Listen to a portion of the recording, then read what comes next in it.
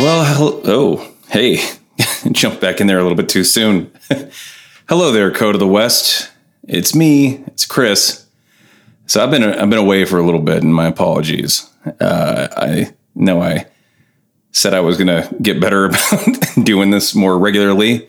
The last time I did one, and I don't recall how long ago that was, but I know it's been a bit. So what's been going on in my world? A whole lot.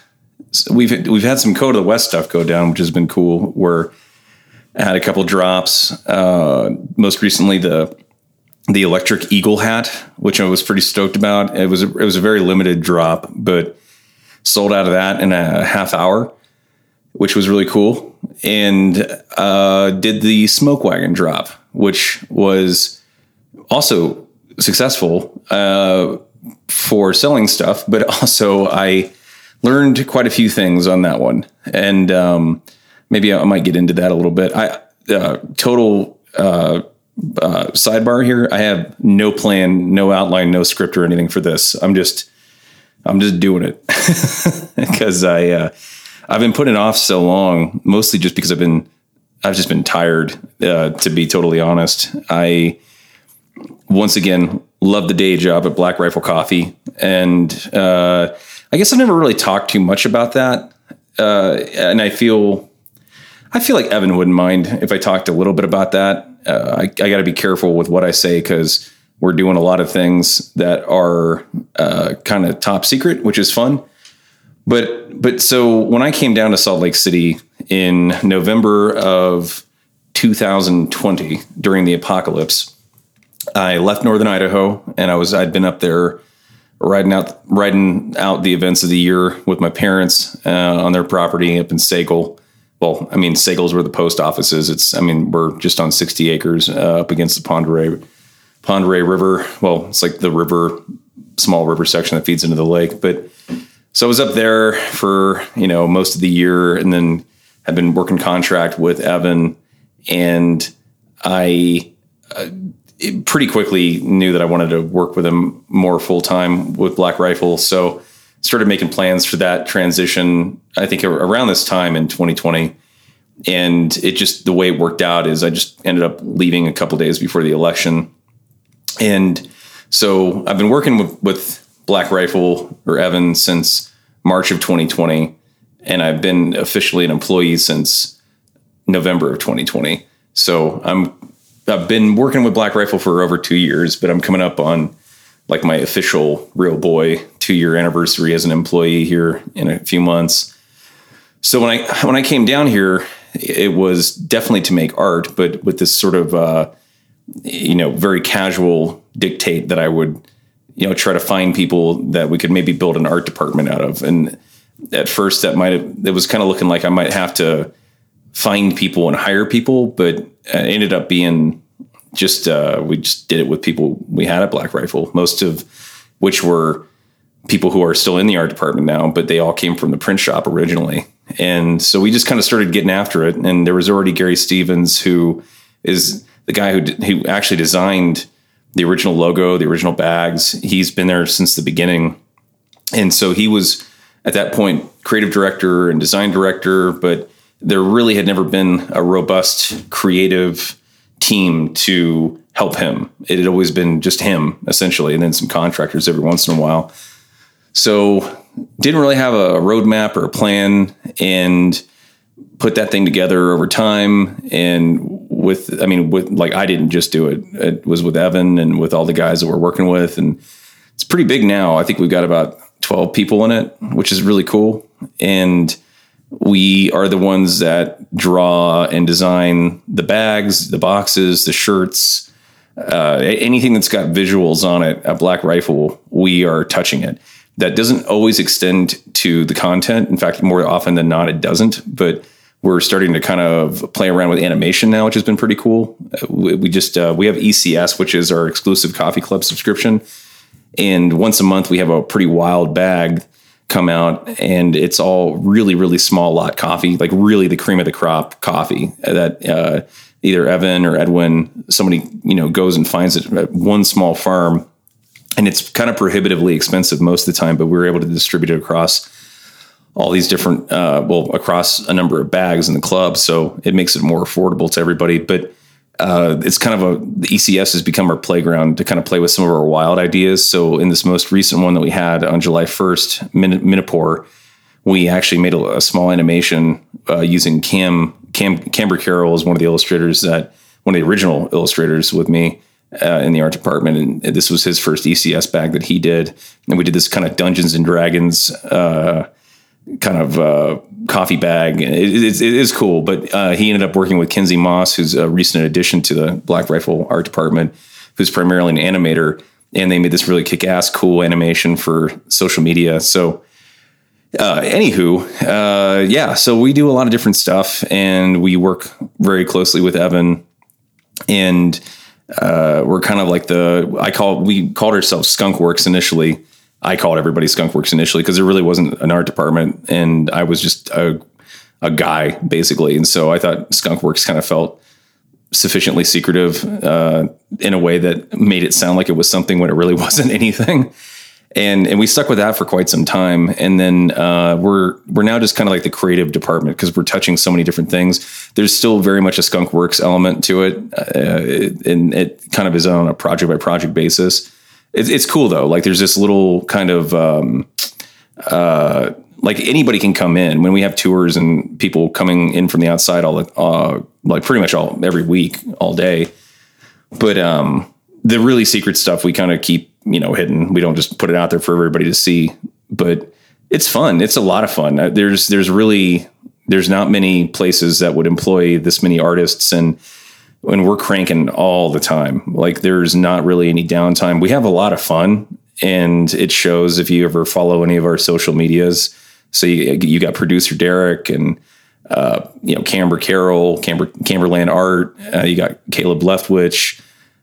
There's Dino, Lenny, Garrett. And of course, you've got Gary, but then we've got, Maddie Carrington and San Antonio and Josh Rollerson, Jonathan Griswold, Kinsey Moss, Seth Louie. These, it's just very motley assortment of pirates that we all work together. And, some of us are in, here, some of us are remote, but, it's a pretty cool thing that Evan has allowed us to build. And, it's more akin to a Pixar story department or a concept department for a movie. Like we're oftentimes not necessarily, we're actually more often than not we're not drawing something that we've just been told to draw. We've been told to work within a theme or a concept or like an era. So there's a lot of freedom to create with guide rails, if that makes sense.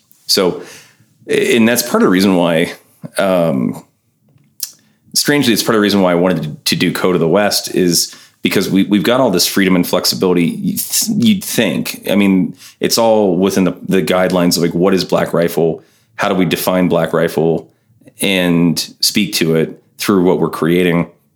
And that's kind of like a moving target a little bit because, companies grow, you got to change your tactics or any number of things. So like it's kind of fluid. And also as much as we might think we understand it, we're not the arbiters of it. We're not the person that says yes or no, that's Black Rifle. So I wanted something that I could have where I was the arbiter of things and be able to say, yeah, I think this is what Code of the West is. On the flip side, I realized very quickly that it's kind of nice to have other people around to kind of, offer their insight into what they think things are, because it's not a fail. Like I'm not afraid of failing. It's not that's a concern with Code of the West or anything really. Failure is just eliminating a possibility that, didn't work. But it's harder to create in a vacuum. And I've noticed this over the years with comics and other things that I've endeavored to sort of dip my toes into. Like, you can drive a lot of the creative and the narrative or concept stuff on your own, but you kind of need somebody to bounce ideas off of. And so, the first part of Code of the West, the first part of this year was kind of an immediate feedback thing. Like that was part of the reason why I went ahead and did it and yeeted it, because I had people like Josh Smith encouraging me to just go for it. And Brandon, Lilly, even Evan, like day 3, I got a text from him the day that I posted the Charging Bull shirt, the Don't Never Corner Something Meaner Than You. And he's like, what is this? Who's this for? And I told him, I'm like, that's actually not for anybody. It's just for me. I'm just messing around, but I can take it down if you want me to. And he's like, no, you weirdo. So, it was part of the reason why I went through with it in that initial phase was like, okay, I'm getting curiosity, I'm getting attention, or I'm getting people's attention with this. So maybe it's worth pursuing. And very quickly, I realized that it's something that I'd kind of had buried in the back of my mind for a while. I tried to do little, I wouldn't go so far as to say businesses, but I tried to kind of play around with branding and well, yeah, I guess you say branding. Like I was I'd done a couple things on my own where I kind of created zines or created created alternate Instagram channels to kind of see if I understood what I was doing and putting it into practice a little bit more. And so and I've said this before, Code of the West ended up becoming sort of the synthesis of a lot of these different skills and attempts over the years. So I learned a lot in the first few months, and I'm still learning a lot. The drop thing, I'm all for the drops. I like the drops. I kind of realized that I think the drops work better when I don't have a lot of lead up time. Like with the Smoke Wagon thing, I made some pretty cool content. I dipped my toes back into video editing, which I used to love in high school, and relearned Premiere to the best of my abilities within the time frame that I had. And was able to create some cool little content reels. I got some royalty-free music and leaned into a lot of the footage I'd been recording as I kind of had been wandering around Utah over the past few months. A couple of years actually. And then, I have videos and photos from when I'm up north in Idaho. And so I created a couple videos, one of which got quite a few views on the Instagram channel for Code of West. And then it just got quiet, because I had to wait 4 or 5 days. And so I've realized that basically I've got to kind of announce it a few days ahead, put that content up somewhere in between, probably the day before, and then just kind of launch it. The Eagle Hat, though, I like that experiment a lot, because I basically on a Monday said I'm doing it on a Wednesday. And so there was just the Tuesday kind of dead zone there. And I switched up the time, because I'd been doing it on Thursdays, and that was just sort of like a reflexive thing. Because back when I started, I was literally at Josh Smith's place when I really formalized that I was doing it.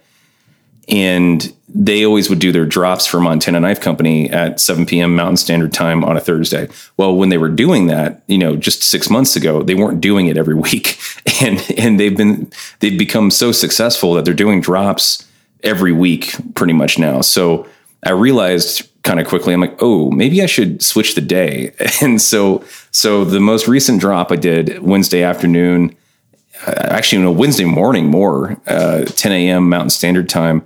And I might switch that up. I might do noon Mountain Standard, but I think Wednesday is kind of my day for a little bit. Tuesday seems a little too boring, but maybe that's a good thing. I don't know. I might try a Tuesday, but it's been a cool learning curve. I mean, like I said, just having the excuse to get to dive back into Premiere and video editing was a lot of fun. And it's, I'm the kind of person that I'm always striving to learn, to evaluate. I'm more of a stoic, in my own personal philosophy. And so part of that is evaluating how each day went and what I could have done better, who I could have treated better, or who I could have helped more, who I didn't help specifically, and why. And so I'm kind of constantly always going over and workshopping in my mind, post-game wrap-up, whatever, after action reporting on myself. And so I'm starting to kind of get some good data, I feel like, with this whole thing. And it's also starting to get a bit of momentum. Now people, it's cool. It's cool to just do it and not have to worry about how many people are following me, but which I will say is pretty cool. We're at 2,100 followers now. It took me years to get to that with my personal account, again, because I wasn't really trying to do it. So it's cool to just see it happen, which I really appreciate everybody who's following along. And it's, I don't know. I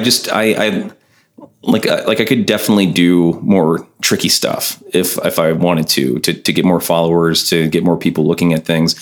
I do think that I need to kind of curate the Instagram page a little bit more. If you look at like really successful brands, they're like, say, Filson, for instance, it's going to all be lifestyle photography photos of people wearing the product for the most part, or product photos that are, in cool environments, but everything kind of aesthetically matches. I'm kind of all over the place where I'm posting drawings. I'm posting product photos from my phone. I'm posting sort of lifestyle photos that people like Heston Woolley are sending me, which total sidebar.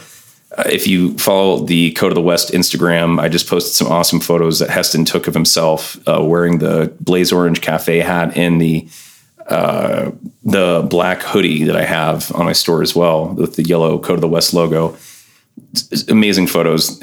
I hope he really keeps pursuing product photography, because he's kind of on the fence about it. But he's Heston.Woolley. Woolley. I'll put in the description.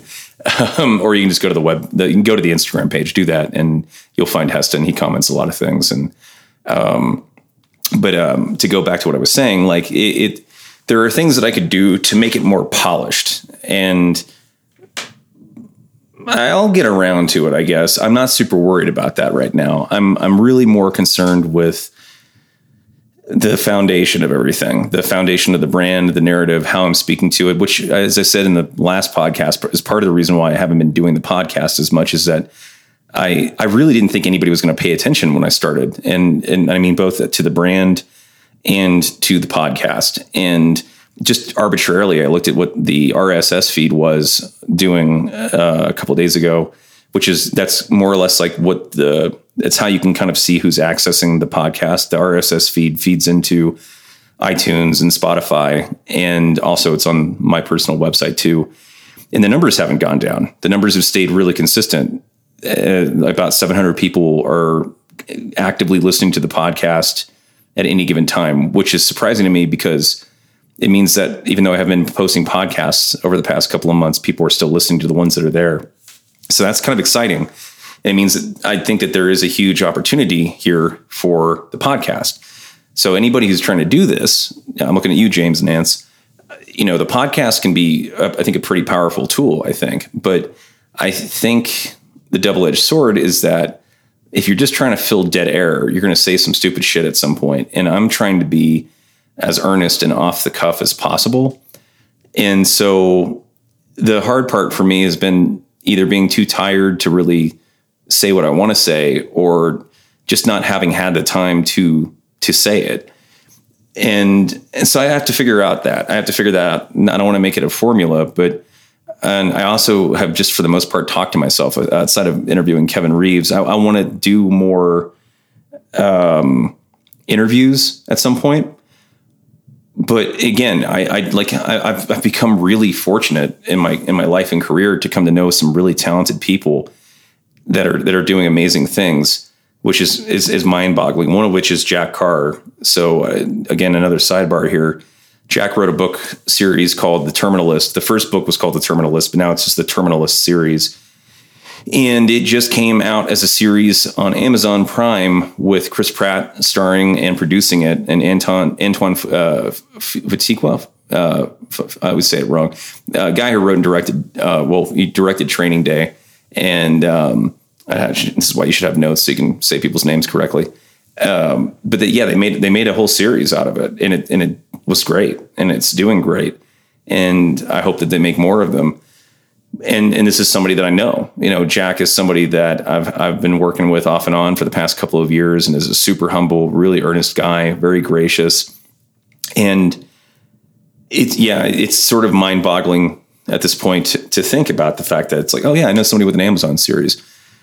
Would I want to talk to him and interview him? Absolutely. But I'm not gonna ask somebody to stop what they're doing in the middle of an Amazon premiere campaign while he's also in the midst of writing his next book. So that's kind of the funny thing about having these people that I really admire and respect as friends in my life.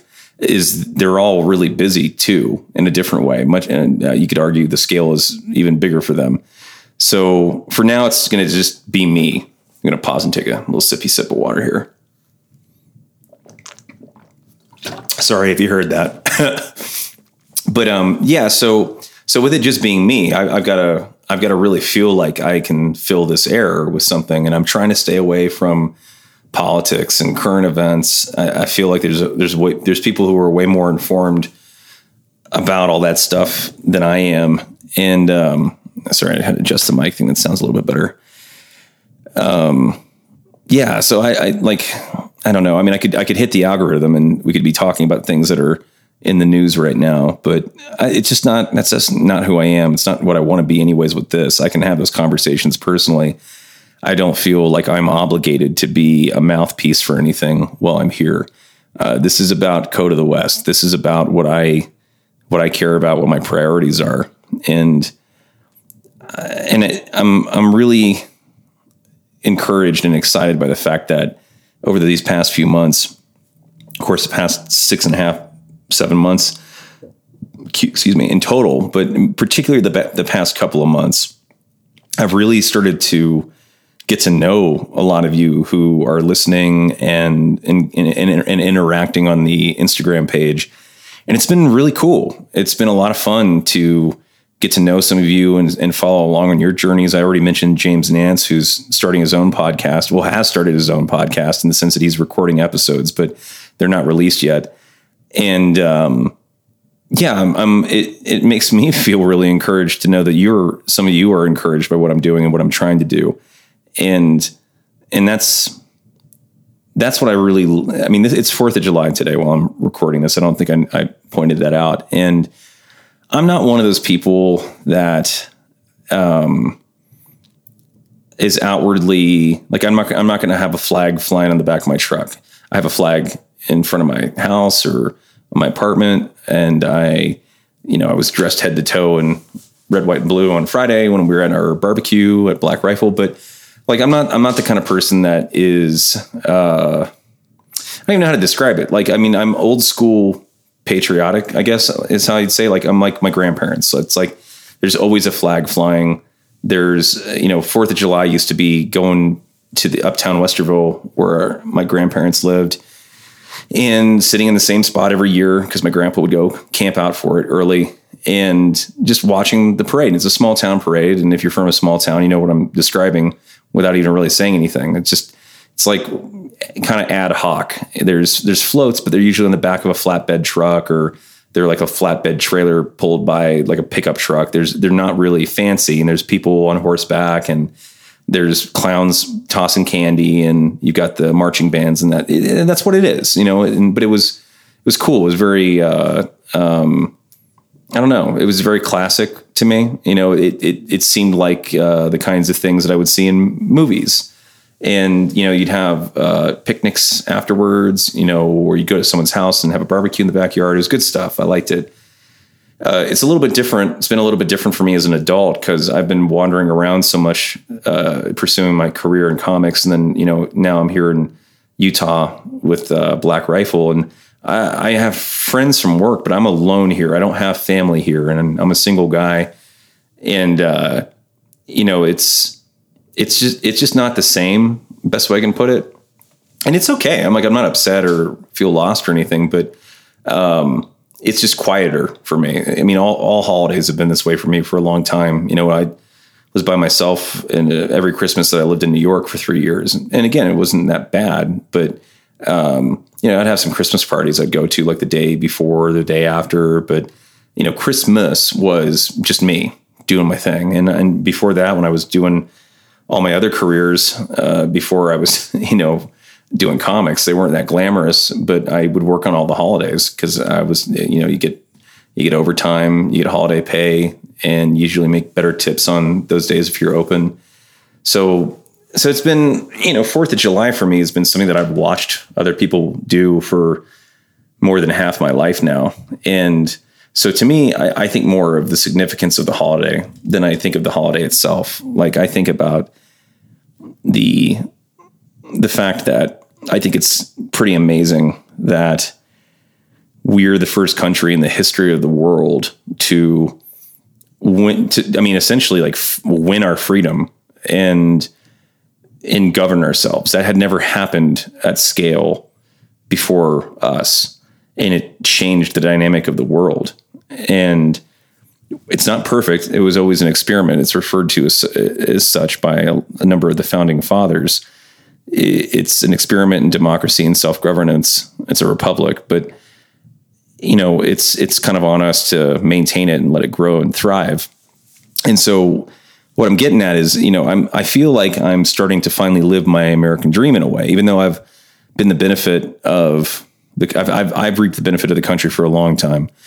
Just the safety, the security, my family had the opportunity to succeed, based on their hard work and the very blue collar businesses they've all owned and worked in. And I've always felt like I didn't take it for granted, but I've never put my money where my mouth was in any way.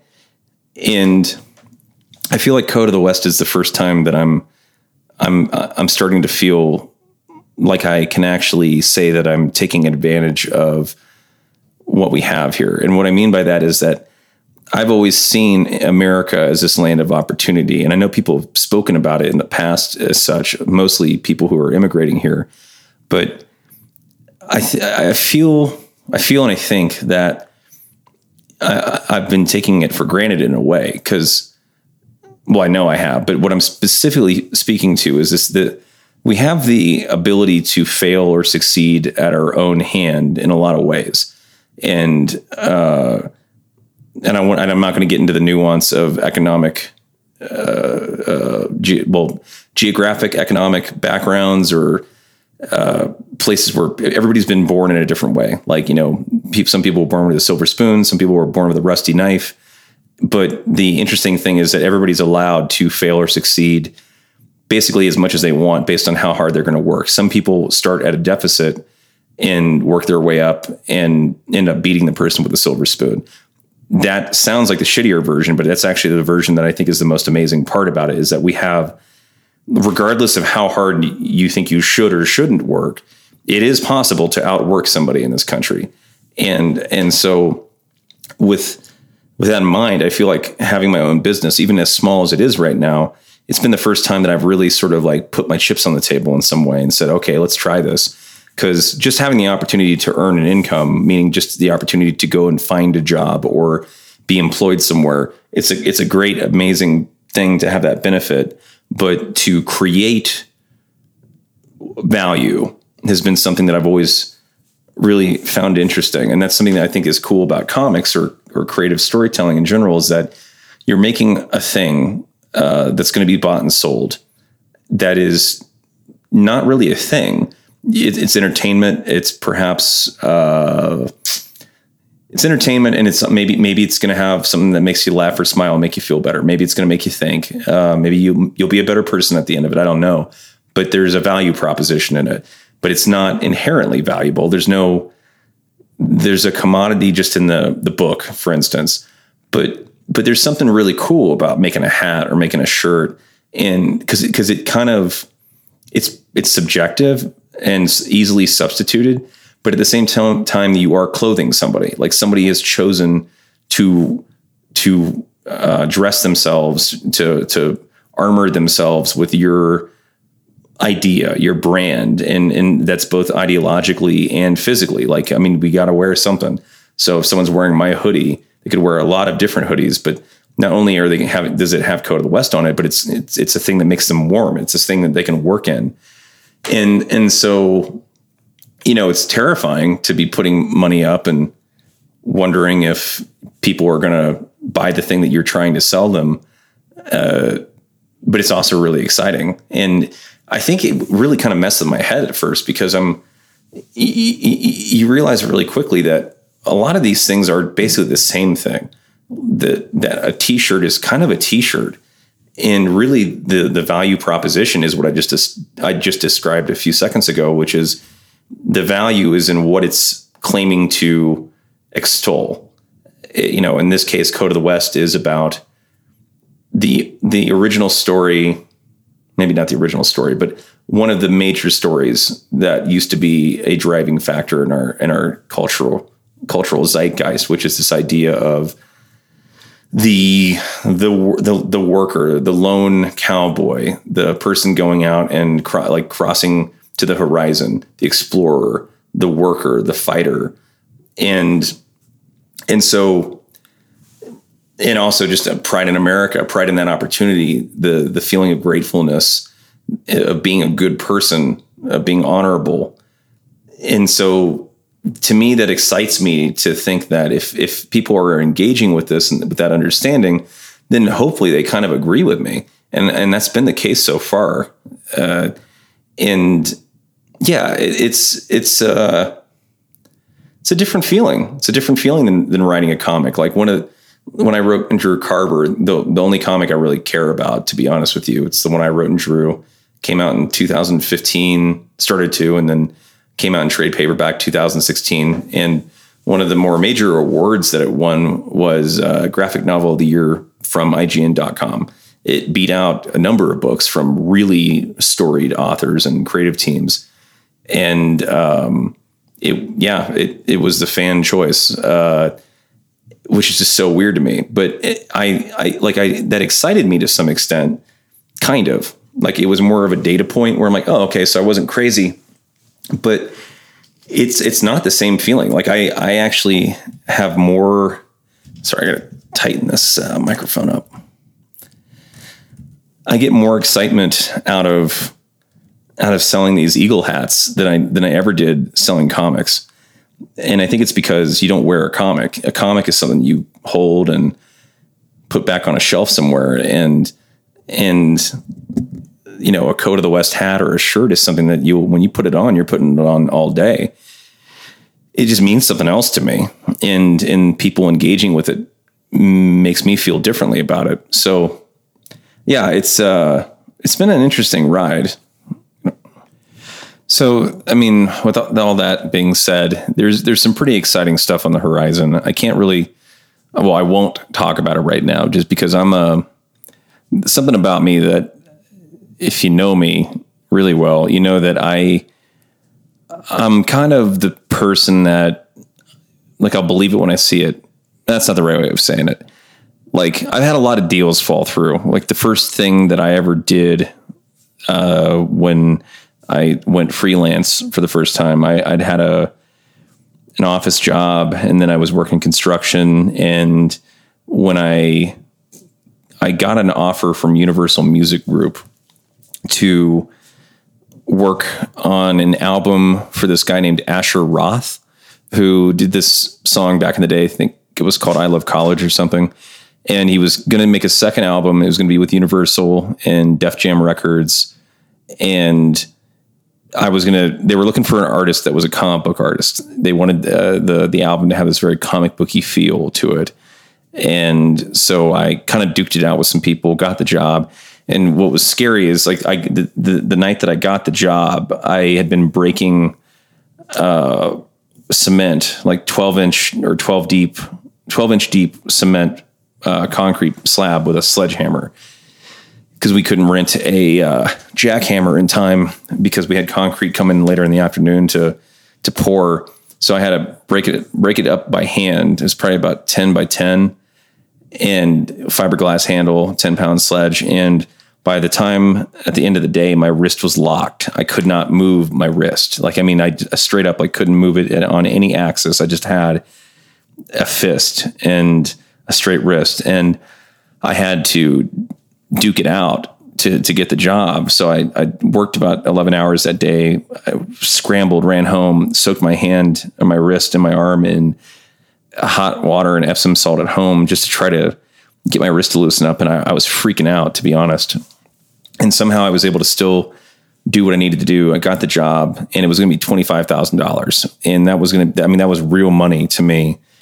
Should be real money to anybody now, but that was like that was going to change everything. That was the kind of thing that I was willing to throw in on that one. This would have been about 2011, I think.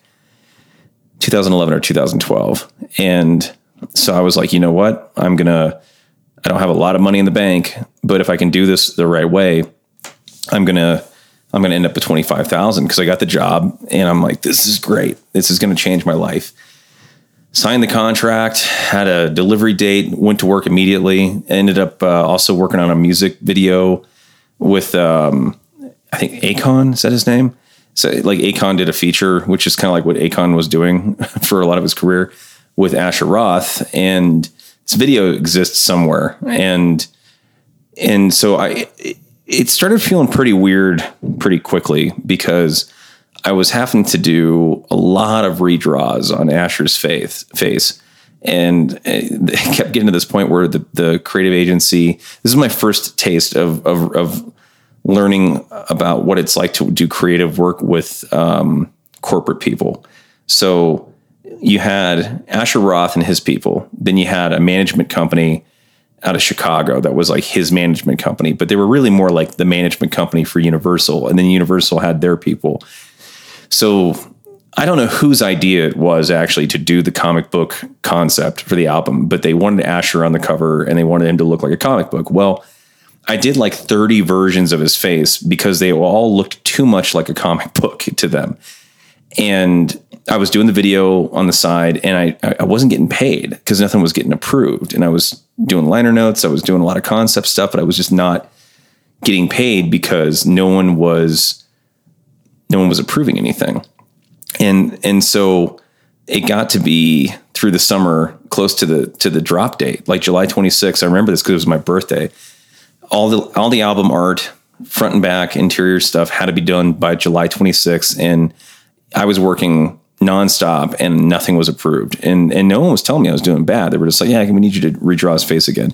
Well, what had happened was behind the scenes, there had been basically, I think Def Jam got sold by Universal at that point or bought. I can't remember which way, but it was a contract thing. Basically, like this album never came out because of a business situation between the two labels. And I never got paid as a result. So I did a summer's worth of work. I quit my job to do this and I didn't get paid anything. I mean, to sue Universal Records was going to cost more than $25,000 just to go set foot into a courtroom. So I was just kind of screwed. So the reason why I'm saying there's a lot of cool things happening on the horizon, and I'm not going to say anything about them right now, is that it's not that I discount the intent of the people involved, myself included. It's just that things happen sometimes. Things happen outside of your control, and you just got to roll with it. So when it does happen, I will tell you about it. And I'm super excited and super stoked because it's going to be cool, and it's kind of a game changer. And it's going to open up this whole thing to a different and larger group of people that I think are going to really enjoy it and help augment the culture that is forming.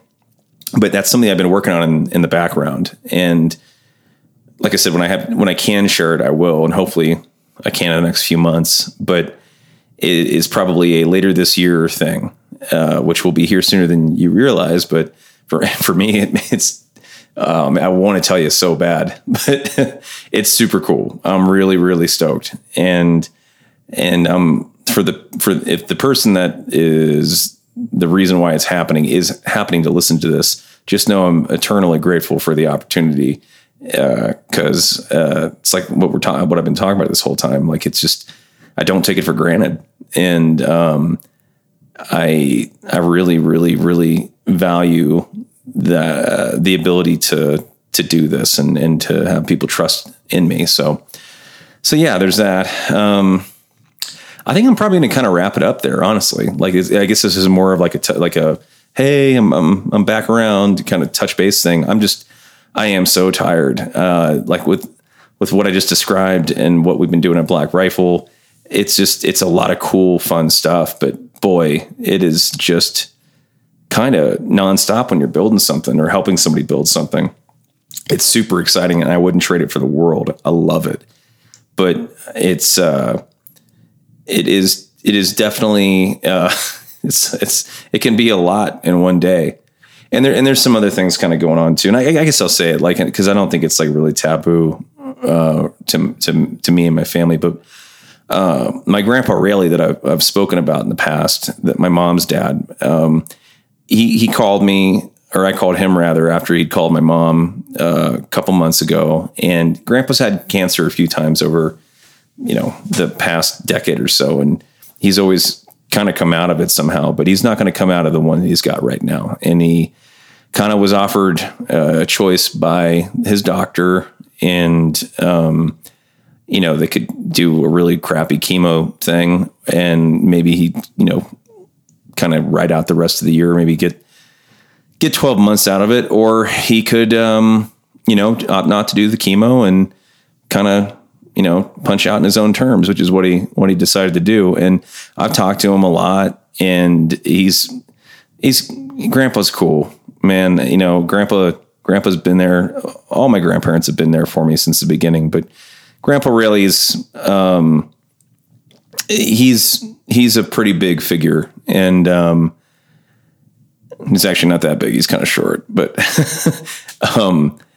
he looms large in my mind because he was there for a lot of things. And it's not for the fact that my other grandparents didn't want to be there. It's just that, we lived with them for a couple of years. It's just kind of the way it goes. So, I'm trying to get back to see him, probably going to be next month, to, have my last visit with him, probably. And he knows this. We've talked about this. This isn't, like what I was saying about it being taboo. Like, death is something that he and I have talked about a number of times. When I was living in Ohio, I went back to spend time with him and my other grandparents. And even then he was like, I'm on the countdown phase. So, it's not like it's unknown, and I'm not unfortunately an alien to death. It kind of became a pretty big fixture in my life starting in my mid-20s. And it gets you. It gets me. I don't know. It's a little bit different now because it railroaded my life for a little bit. If I'm totally honest, when it started happening to my friends, people my own age, back in my 20s, and it was kind of hard. I got lost there for a few years, and God, more than a few. Honestly, I feel like I've only really come out of it in the past 3 or so.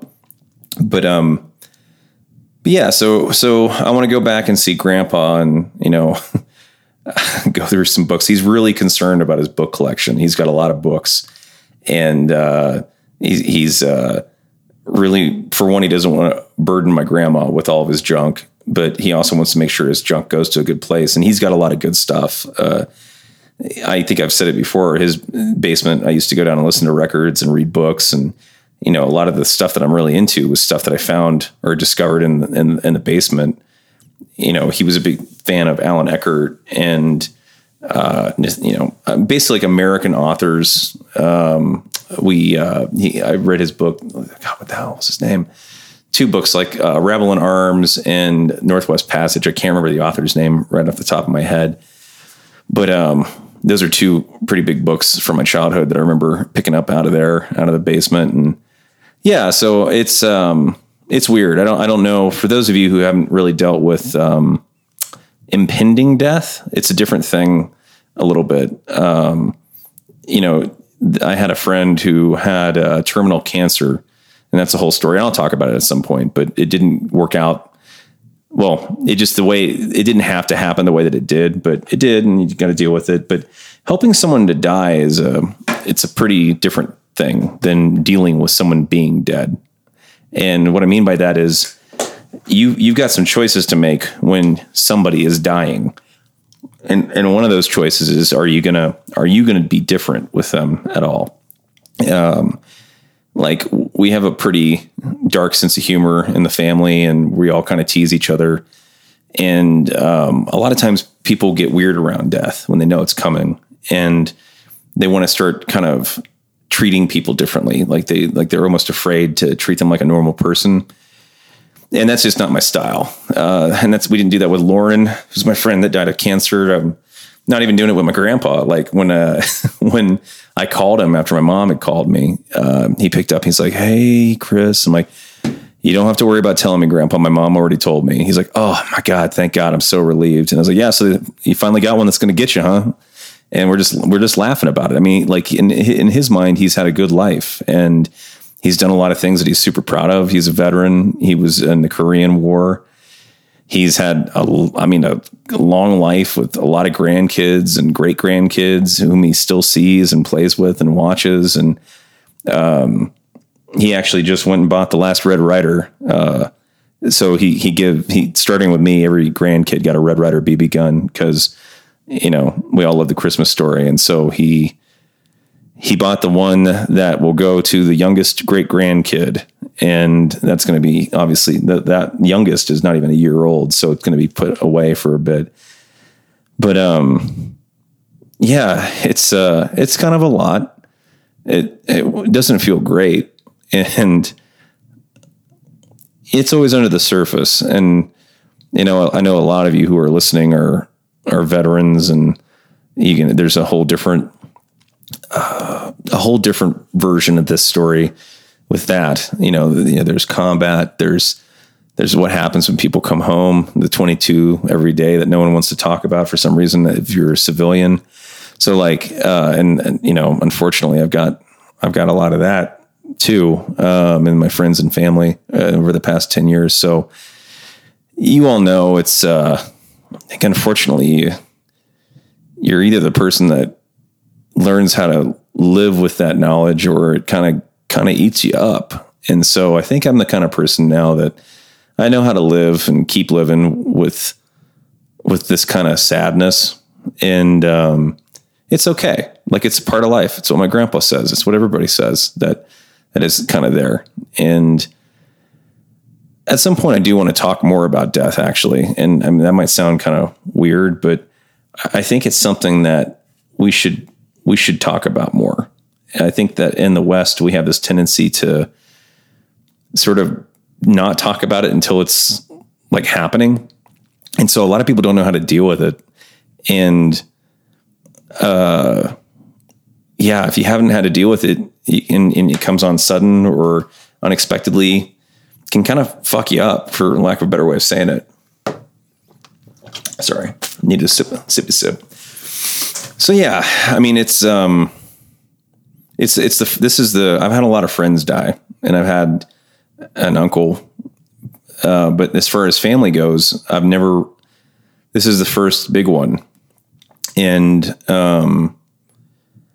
in a weird way, I'm also kind of grateful that I've been touched by death up to this point, because this is going to be hard. And I'm not saying anything that I haven't told him. Honestly, he knows. It's really cool to be able to talk to him though. And I'm so grateful that I went back there for 3 years. I never really wanted to move back to Ohio, but I did, just to be around my family and to take advantage of the fact that I could work wherever I wanted to at that time, because I didn't have an office I needed to go to when I was making comics. And I'm so grateful that I did that. And I mean, we had a number of fun conversations and interesting and insightful conversations as well. Like, we were going to the gym a few times a week when I first moved there. And I remember, like, we got McDonald's Egg McMuffins one day, and I was driving us back to the house, and I, for some reason, asked him how, like in my mind, when I think of the person that I am inside, like my memory, like the core personality, I feel like I'm very aware of the 9-year-old version of myself forward. Like, I remember things back to when I was like 3 really vividly, but I really started forming my personality around 9. And so for some reason, I don't see myself as a 9-year-old kid, but I'm always anchored there. And so I asked him when I was driving this one morning, how he thought of himself. And without even skipping a beat, he's like, 16. I'm always 16 in my mind. And I was like, what? He's like, yeah, I don't know. I got older. I had kids. I had you, but I've always been 16 in my mind. As my body changed and I, stopped doing the things I was able to do, but I've always felt like in my mind I was 16. And I mean, that just sits with me. It still sits with me, because I know at 37, I'll be 37 this month actually, but like I like getting older. Like, I really feel like I've gotten to the point that I've been waiting to be, in terms of my own knowledge and experience and adventures that I've been able to have. Like 37's been cool. It's not been easy. In fact, I would say it's the easy it's been to be me has been the past like 3 years or so. It's not the easiest work wise, like I was saying, but I enjoy the hell out of it. But like, I've kind of been at odds with myself for most of my life, where I just didn't get it. I didn't get me. I didn't get why I was the way that I was. And I think I've just kind of learned how to accept things about myself and manage them. And kind of a weird guy. Like I have a mostly empty apartment in Salt Lake City, and with a spare bedroom that has a pretty Spartan podcast setup. And that's probably going to be weird to some people. I know it's got to be weird to some people, but I like it. It's just enough for what I need. I have a reading chair and a sitting chair and a podcast chair. I don't need more chairs. People don't come over here. I'm barely here. And I'm kind of an odd duck. I retain information for a long time, and I'm really curious, and I'm constantly learning. And I've even taken the self-assessment for being on the spectrum like about half a dozen times. And it's kind of 50-50, honestly, on the self-assessment. Like I have tendencies that kind of put me in a kind of a weird category, and not a neurotypical category. I've had brain scans done even, and it's like, yeah, it's a little different. But I'm saying that to say that I'm not afraid of getting old. And my grandpa kind of made me feel better about it, honestly, when he said that, when he was like, yeah, I'm 16 in my mind. I've always been that way. That's how he's lived. And yeah, I don't know. I mean, it's, I'm anxious to get back and see him. It's hard with as expensive as everything is, which I'm sure all of you are feeling that squeeze too, with, inflation and rising cost in fuel, and air travel is just ridiculous right now for a number of reasons, not just cost. So yeah, I've got to do that. I'm going to try to get back up to Idaho at the same time, like basically take a week and just go 4 days in Idaho, 4 days in Ohio, and just go say bye to Grandpa. And not just go say goodbye though, like go and have one more block of memories with him.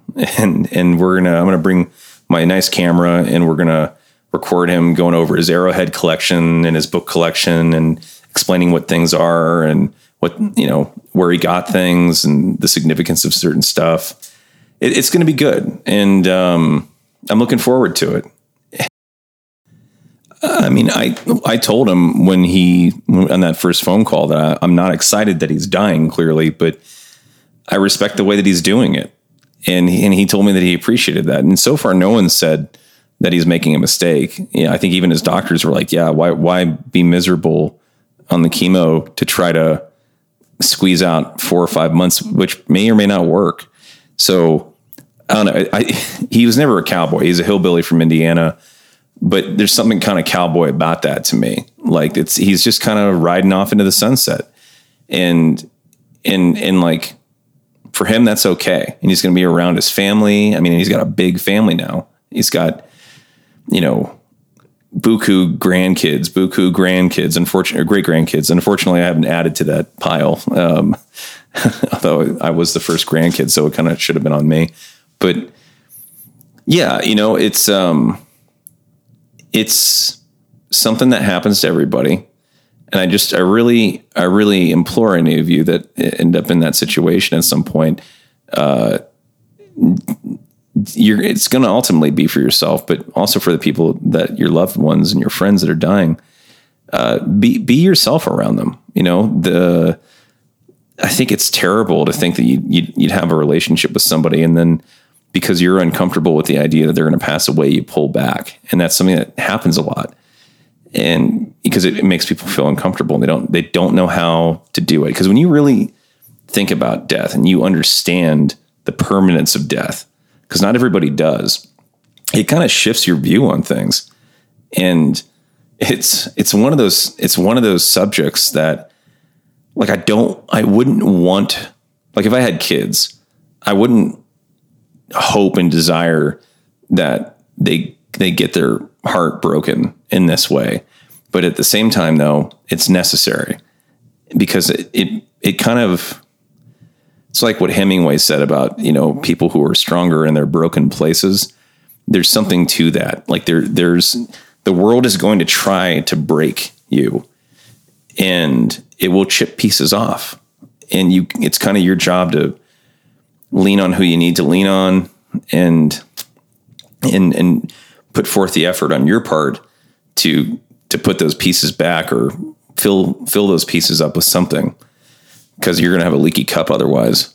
And it's okay. It's going to be okay eventually anyways. It hurts when you lose loved ones, and people that are close to you in your life. But I hate to tell you, if you haven't experienced it yet, it's going to be a thing. And so the sooner you're able to look it in the eye and deal with it, the better you're going to be for it. And I got to tell you, when you understand life and death, it makes this whole fear of failure, very different. I've got a lot of people that had big dreams in my life, or I have had them, and they're not here anymore, a number of them. And I'm not saying that I've only done the things that I've done to honor their memory, but I do have their memory. And I can think to myself, well, they're not going to be here to do this. And it's pretty fragile. Like I could get hit by a bus. I might find out that I have cancer tomorrow. So with that in mind, why not try Code of the West? Why not try to work at Black Rifle? Why not try to be a comic book writer or an artist? What have I got to lose? Nothing really. Nothing compared to being above or being below ground. So kind of ended on a dour note. I hope it's not that dour, actually, because I think that it's like I said, I want to have a bigger conversation about this sometime. I want to tell you about Lauren, who died of cancer, and Michael Birkinshaw, who died on a train coming back to see him, and Benjamin Hale, my Uncle Jeff. I want to talk about those people, because I think that's the worst thing about losing people, is that there's this sort of tendency to not know how to talk about it after the fact, because you're going to be sad for a while and you want to talk to people, but you also don't want to be a drip. You don't want to bring everybody around you down. So you don't really know how to talk about the stuff that you're feeling. And so it can get pretty toxic. It can kind of twist you up pretty easily. And, pardon me, I had a little burp there. A little bit of levity, but, yeah, you should talk about these things. And as I've said before, not everybody's going to have a podcast where they can, but there's different ways of honoring people and honoring people's memories. And I'll just tell you, one of the best ways to do that is to live a good life. I'm trying not to quote Saving Private Ryan on that one, but I mean, it's kind of true. It's, I've known people who felt super guilty that they remained after. And I'm not even talking in a veteran way. I know that's the thing, that survival's guilt is a different thing, but I'm talking about total civilian artist people, like writers, who just felt like they felt like it was wrong to continue to have fun or to live well after certain people had left. And I just don't agree with that. I think that if it were me and somehow I could kind of sneak back through the ether and whisper in someone's ear, I'd be like, man, go have fun. Like, go live. I don't be sad all the time. Like, be a little bit of sad. I don't want people to just be happy that I'm dead, but I don't want people to stop living their lives. And I don't think most people would. So yeah, I want to talk about that stuff at some point. So I hope you kind of pick up on the fact that it's not a super dour thing, even though it is death, and typically people view it that way. But we'll go into it a little bit more in depth at some point. It's not tonight. It's a little bit. I'm just getting back my sea legs. So, anyways, happy 4th of July. I hope everybody. I know you're going to be hearing this after the 4th, but I hope you had a good 4th, and I hope you were able to celebrate our nation's independence and keep all of your digits and skin, eyes, everything in the proper place and functioning. And I hope you're going to have a good rest of summer. I'll try to check back in with you sooner than later. I mean, I'm always posting things on the Instagram, the Code of the West, at the Code of the West on Instagram, and my personal page at Lazy Fair. And that's a really good place to catch up on what's going on. I'm going to be doing some new drops soon. I'm doing another Eagle hat. It's not going to be the red, white, and blue one, but keep an eye out for that. And I might do another Tombstone theme shirt soon too, but I haven't decided yet. But yeah, I hope, despite the exorbitant fuel costs and craziness amongst travel, I hope that you're able to get out and hike and see what there is to do outside in your area. Go sit and watch a sunset somewhere. Get outside, feel the wind on your face. It'll do wonders for the soul. So till I talk to you next time, you know how it goes. Live with courage, keep your word, do the thing. Talk to you soon.